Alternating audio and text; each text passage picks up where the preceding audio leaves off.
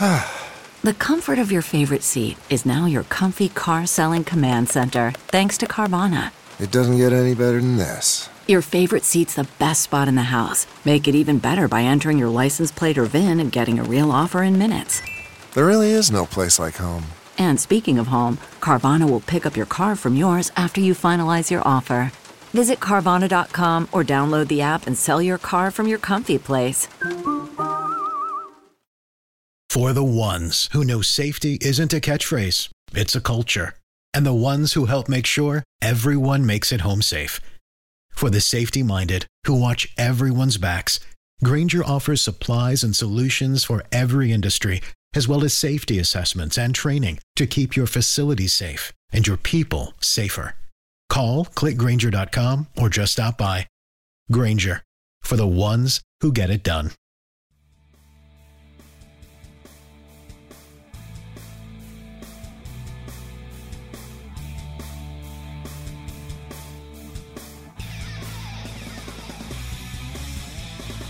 So, great to see you, Ryan Leaf. I always appreciate the opportunity to talk to you.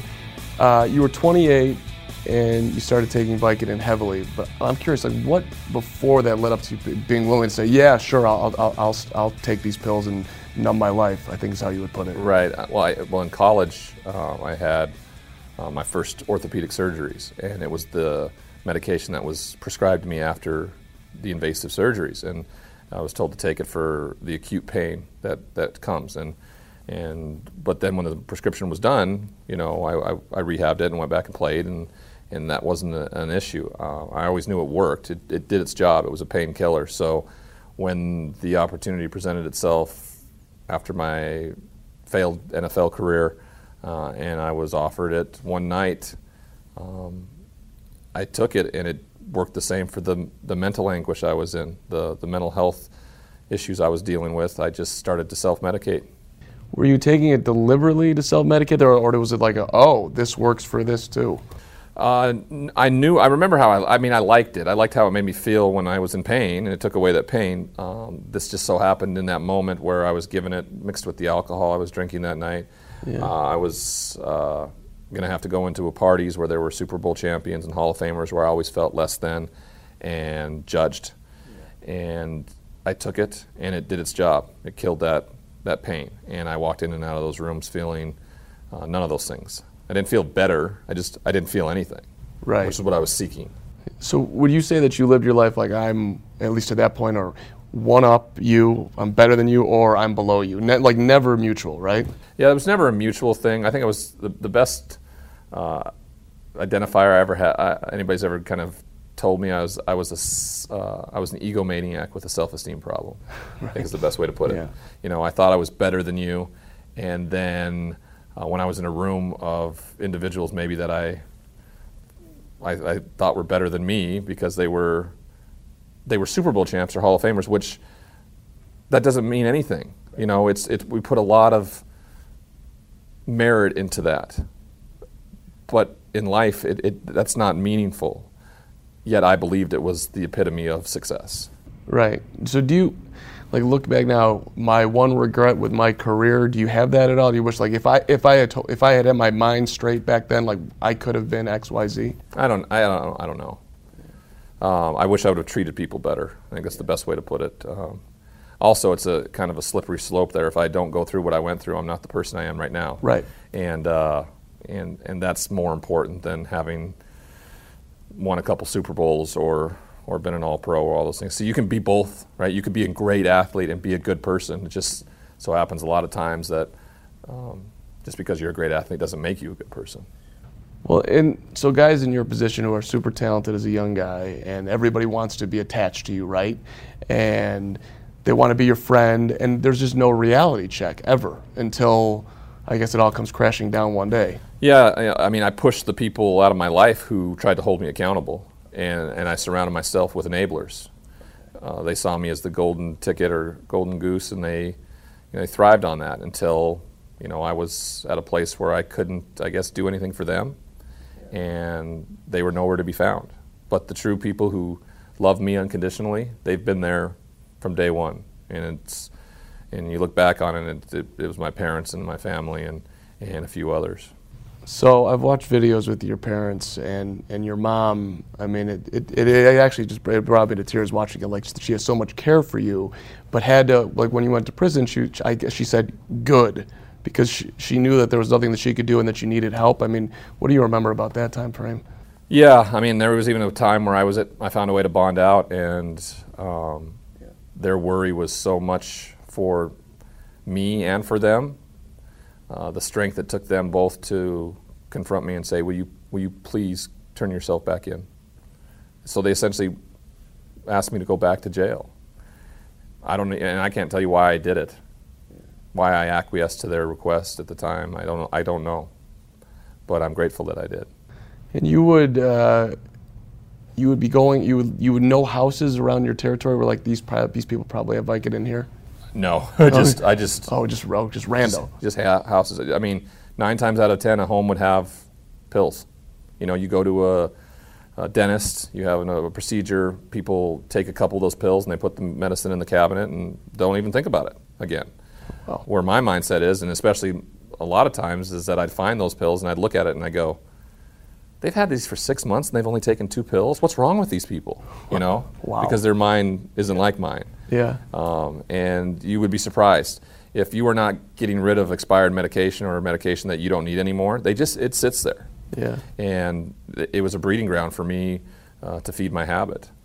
So would you assess the house, like, okay, the lights are off, I can go? No, I just would go knock on the door. You'd knock on the door, yeah, and say, can I see your? No, I'd knock on the door, and if no one was home, it was Montana. Okay. No one locks their doors. Oh my God. You know, I never actually broke into a home. I knocked on the door, and if no one answered, I'd open it and say, anybody home? I'm looking for so-and-so, and if no one answered, I would just let myself in. And I'm a pretty lucky individual. This was the state of Montana. Everybody has a gun. There's a reason why I'm still here. Yeah. So did you always feel, I guess that sort of like makes me think, invincible, right? I'm the super talented guy and nothing's going to happen. Not when you're talking about addiction, right? Addiction, there isn't a consequence that's bad enough to stop you from using even death. It just doesn't. The argument over the last few years about paramedics carrying Narcan and people fighting it from the other side, saying that all you're doing is incentivizing junkies to continue using and overdose because they know they're going to be saved. And that's nonsense, because we don't care. In fact, we're just looking to be numb. In fact, death is probably something more welcome than the feelings we have when we're not on this medication. So there isn't a consequence high enough to stop us seeking and getting that satisfaction of that drug of choice.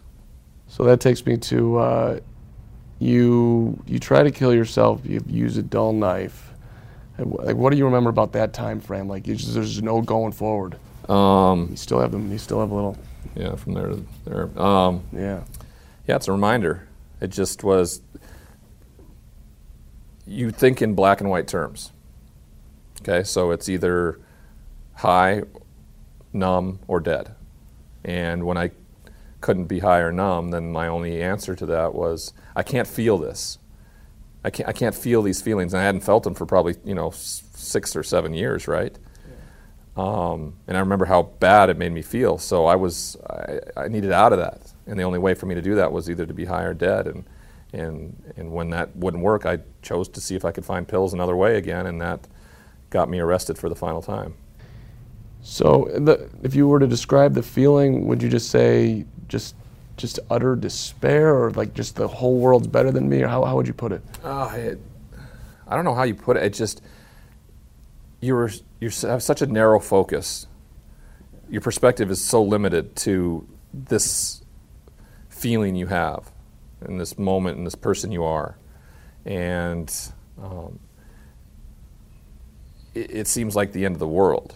And you don't see anything else going on around there. You don't see the plight of anybody else's. You don't see the hardships for anything else. You just see yours, and you think it's the worst thing that could possibly be there. And because you only know one answer, and you have to seek that. And if you can't find it, the only other answer you have is to be dead. And that's why we see so many suicides wrapped around this, or even what they call accidental overdoses, though there are overdoses in a way where they're trying to not feel anything, and that's why it's so rampant.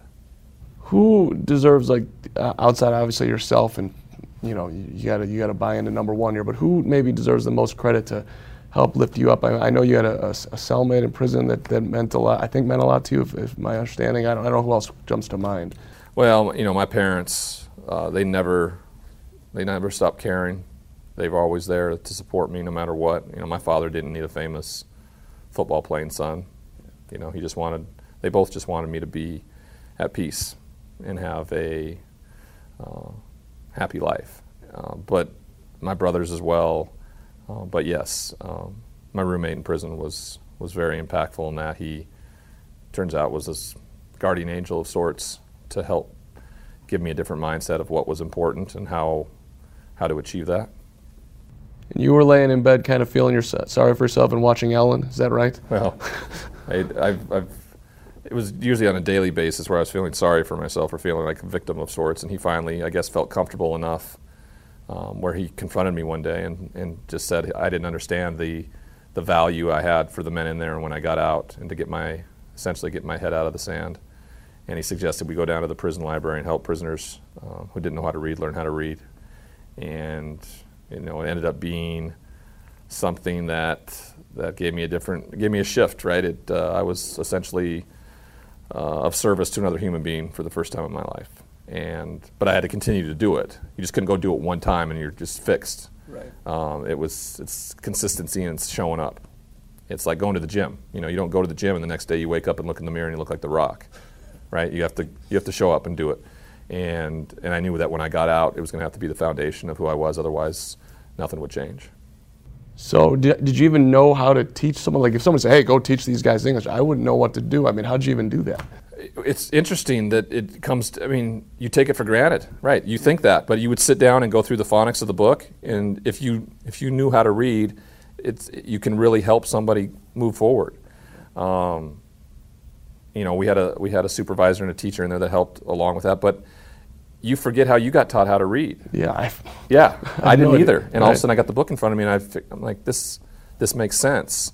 The biggest thing is not having learned how to read. You've learned all these skills over time, how to fool people and how to decipher things and get through life, that a lot of times they may know what the word means, but they can't sound it out or say it. Yeah. And but they know what it is. So it was an interesting education for me as well. The biggest education, though, was that we were in a place where you cannot show vulnerability, and yet they were vulnerable enough to go, 50-year-old men saying, hey, I don't know how to read, can you help me? I mean, that was the biggest thing I learned from it. So when you say you can't show vulnerability, you're worried that you're going to get hurt if you do? Prison isn't a place where people are vulnerable, ever. You show any kind of vulnerability, you were taken advantage of or bad things happen, you know? So that for me was an astonishing factor, and really showed when I got out that, especially not in a prison setting, but in a regular human existence setting, being vulnerable may be the strongest thing you could ever do. There's no doubt. How did you obviously gained their trust then for them to do it? I mean, how did you go about that? I have no idea. I think they were resolute with where they were at, and I also know that they had been down there going through this process, so it's not like I showed up on their day one.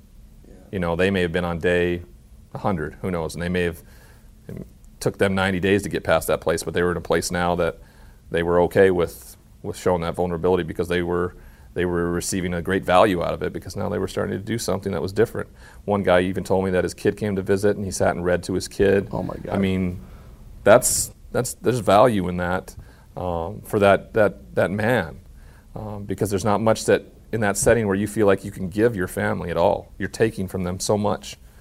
To be able to give them something like that, I mean, I can't imagine how that made that man feel.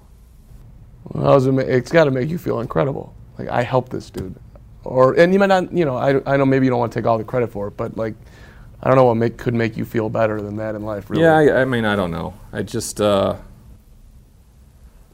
only reason I know that is because he told me, you know, so I think the best part of all this is that I show up, I do my part, that's all I can control. I don't know what anybody's going to do with the message, I don't know what anybody's going to do with what I teach them. But I'm actually doing something different. I was regularly just laying on my butt, watching TV, not doing anything with my life in that prison cell. So this was a 180-degree lifestyle change. Do you, like sitting here with me right now, or you're going to do more interviews and you have an event we're going to talk about coming up on Friday night, do you get tired of doing it? Do you like, oh God, I got to talk about this again? Because it's, at some point it's super vulnerable to go there, right? And then, okay, now let's do it again. No, it's emotionally draining, yeah. I'll crash tonight. Yeah. I'm glad I don't have to do the event tonight. I wanted to help make this the best possible event we can. I was scheduled to come in today and do all the media tomorrow and then speak, and I was just like, life still goes on for me, and I deal with things that are difficult at home. I have a 1-year-old, a fiance, all these things, and I just, I reached out and asked, hey, if I came a day early, could we space it out a little bit more? And they were super grateful for that, and I was grateful. So I think it benefited both parties, and I'll get a chance to kind of decompress a little bit tonight. Watch some TV and kind of relax a little bit, and then get back at it tomorrow. I have a radio show that I do every morning for Sirius XM on the Pac-12 network, and then we'll hop into this again, and then I'm really looking forward to the event tomorrow night. So what's it like being a dad? It's great. It's the best thing that I'll ever do, no matter what. And I'm going to be a good dad because of the life experience I have. And when he's old enough to know the story, I'm going to give it to him and show him that it's okay. And I think that's a big difference from maybe how our generation was raised. It was kind of stiff upper lip. Deal with it. Don't show weakness.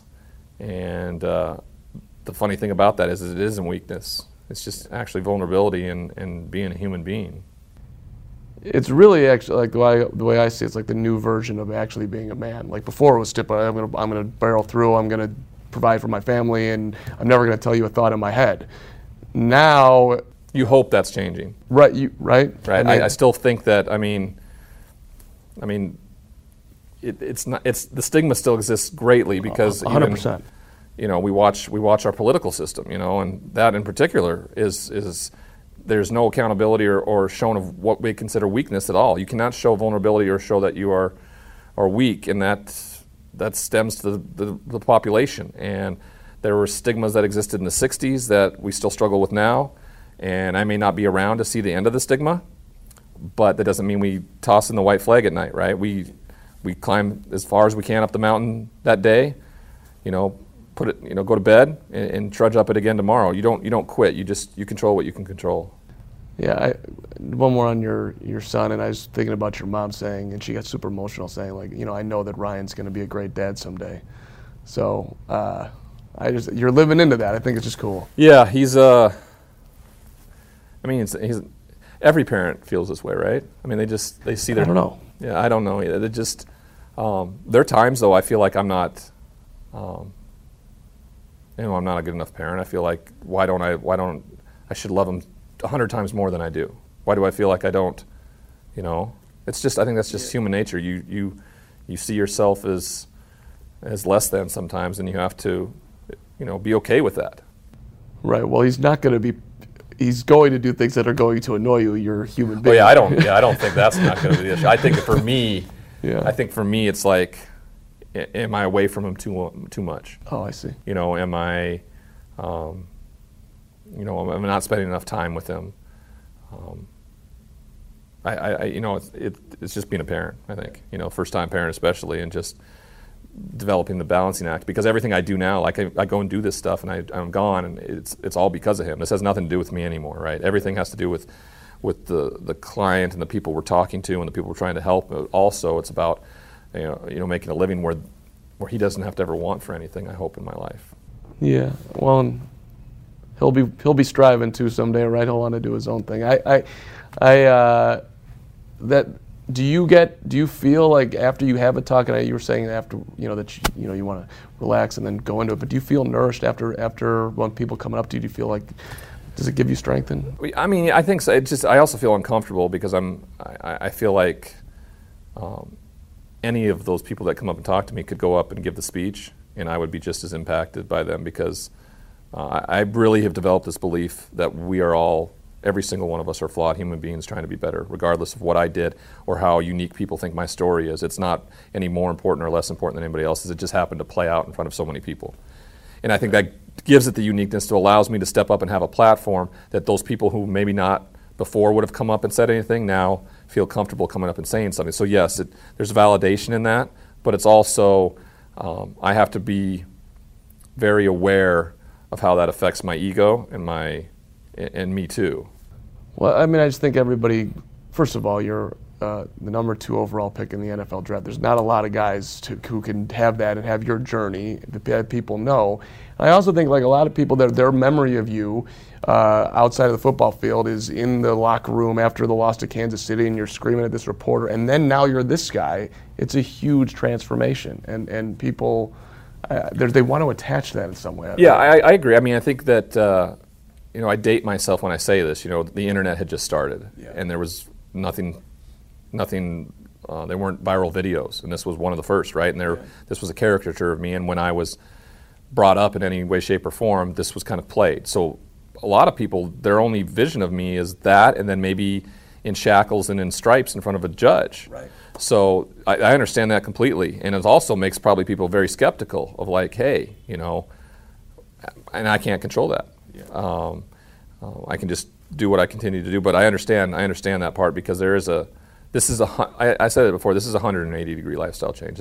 I'm a different person because of what I went through and because of, I never felt like I never thought I'd be able to like stand in front of a group full of people or talk to somebody and say, hey, I'm grateful for having spent 32 months in prison. Yeah. I don't recommend it either, but I'm grateful for it. Yeah. The kid in the video, I mean, I just see a guy who wanted the fame and the money and all that came with it, but you just didn't, at that point in time, you didn't want the responsibility. And I see somebody right now who's, I mean, like you're leaping in all this responsibility. Yeah, I didn't want the responsibility of having to deal with anybody else. I just wanted to play football, right. And I wanted the cool stuff that came with it. Right. And I didn't want the responsibility part of it. Yeah, that's a good point. I could have done without the media, but I still wanted the attention, but just not, I don't need the criticism, I need the praise and leave me alone, all right? Right. And so that makes sense. Yeah, that's kind of how I built my life that way, and I hadn't failed. So, people could have been critical, but I was winning, and that was good enough for me. I mean, you were in the spotlight, but I think like most people can relate to that. I want to be the most successful lawyer or an athlete or whatever, but you don't want to do the daily work to get there. I didn't mind the work. I didn't mind what the things that came with it, right? Like, yeah. I didn't mind going to the office. I didn't mind lifting the weights. I didn't mind watching the film. I didn't mind doing all the work. I minded the critique and the criticism and what other people thought of me was a lot of my business. Yeah. Well, the hat here, Focused Intensity Foundation. I have it written down. I should have it memorized. But so this is obviously super important to you. It is. It's cool. It's a cool ass hat too. I like it. It is a good hat. Yeah. It's a sweet hat. A friend of mine helped with the logo, so I kind of liked it. It was something that started before I got in trouble, actually. Okay. And when I went to prison, my dad kept it going because he knew that someday his son would be healthy enough to do the right thing.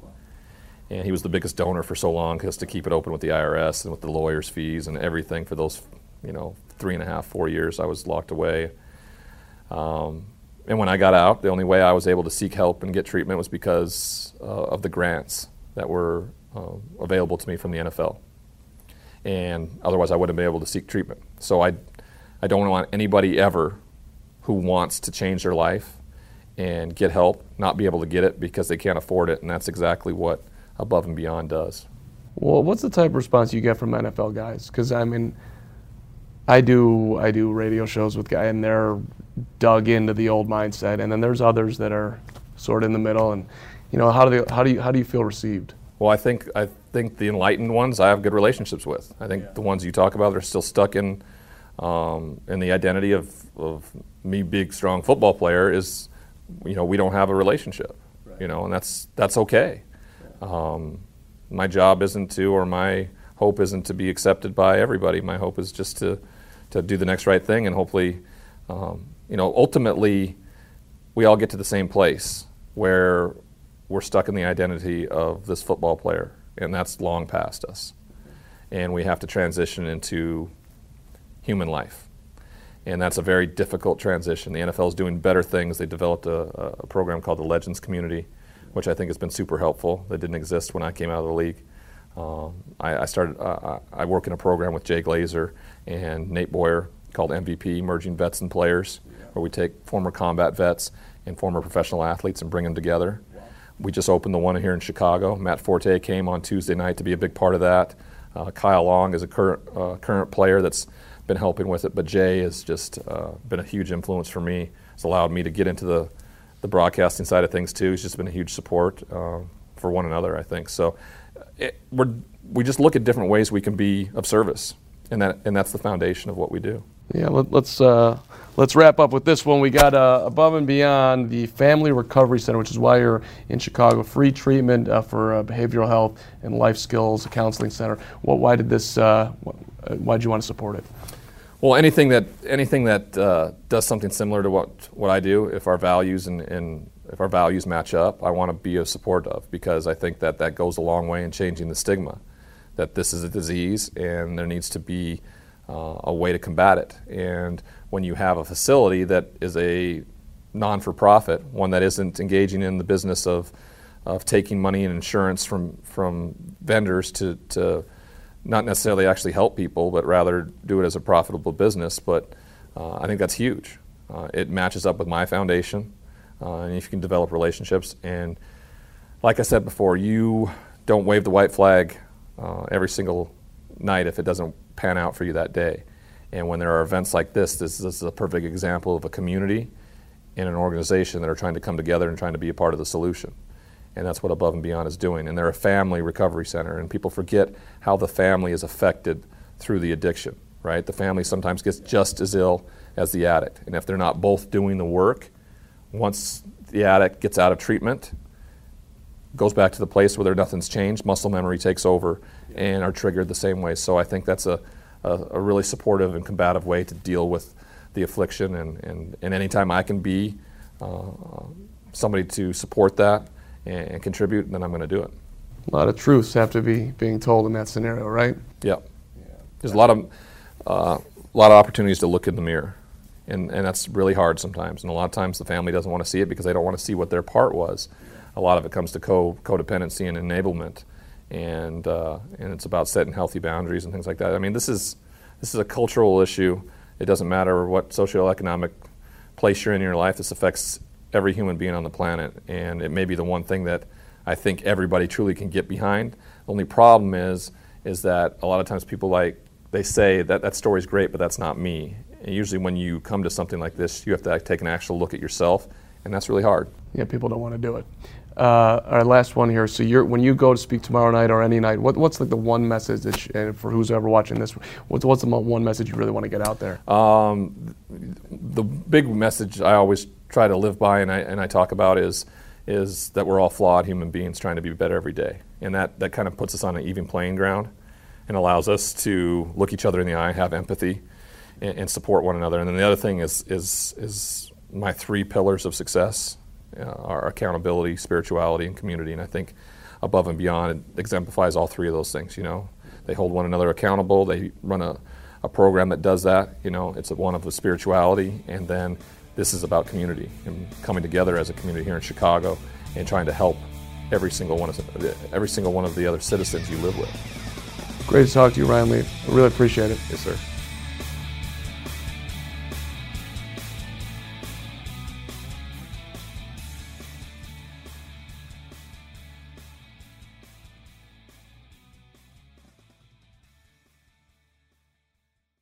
Everyone knows therapy is great for solving problems, but getting therapy has its own problems too, like finding the right therapist, fitting into their schedule, and of course, the cost. Well, BetterHelp can solve those problems. It's totally online and built around your schedule. It's surprisingly affordable too. Connect with a credentialed therapist by phone, video, or online chat, all from the comfort of your home. Visit BetterHelp.com to learn more and save 10% on your first month. That's BetterHelp, H-E-L-P. Man, that sunset is gorgeous. Grill, patio, sunset. Hard to get better than that. Unless you're browsing Carvana's inventory while you soak it all in. Oh, burger time. So sit back, get comfortable. Carvana's got thousands of cars under $20,000 just waiting for you. I could stay here forever. Carvana, where car buying meets comfort meets convenience. Download the app or visit Carvana.com today.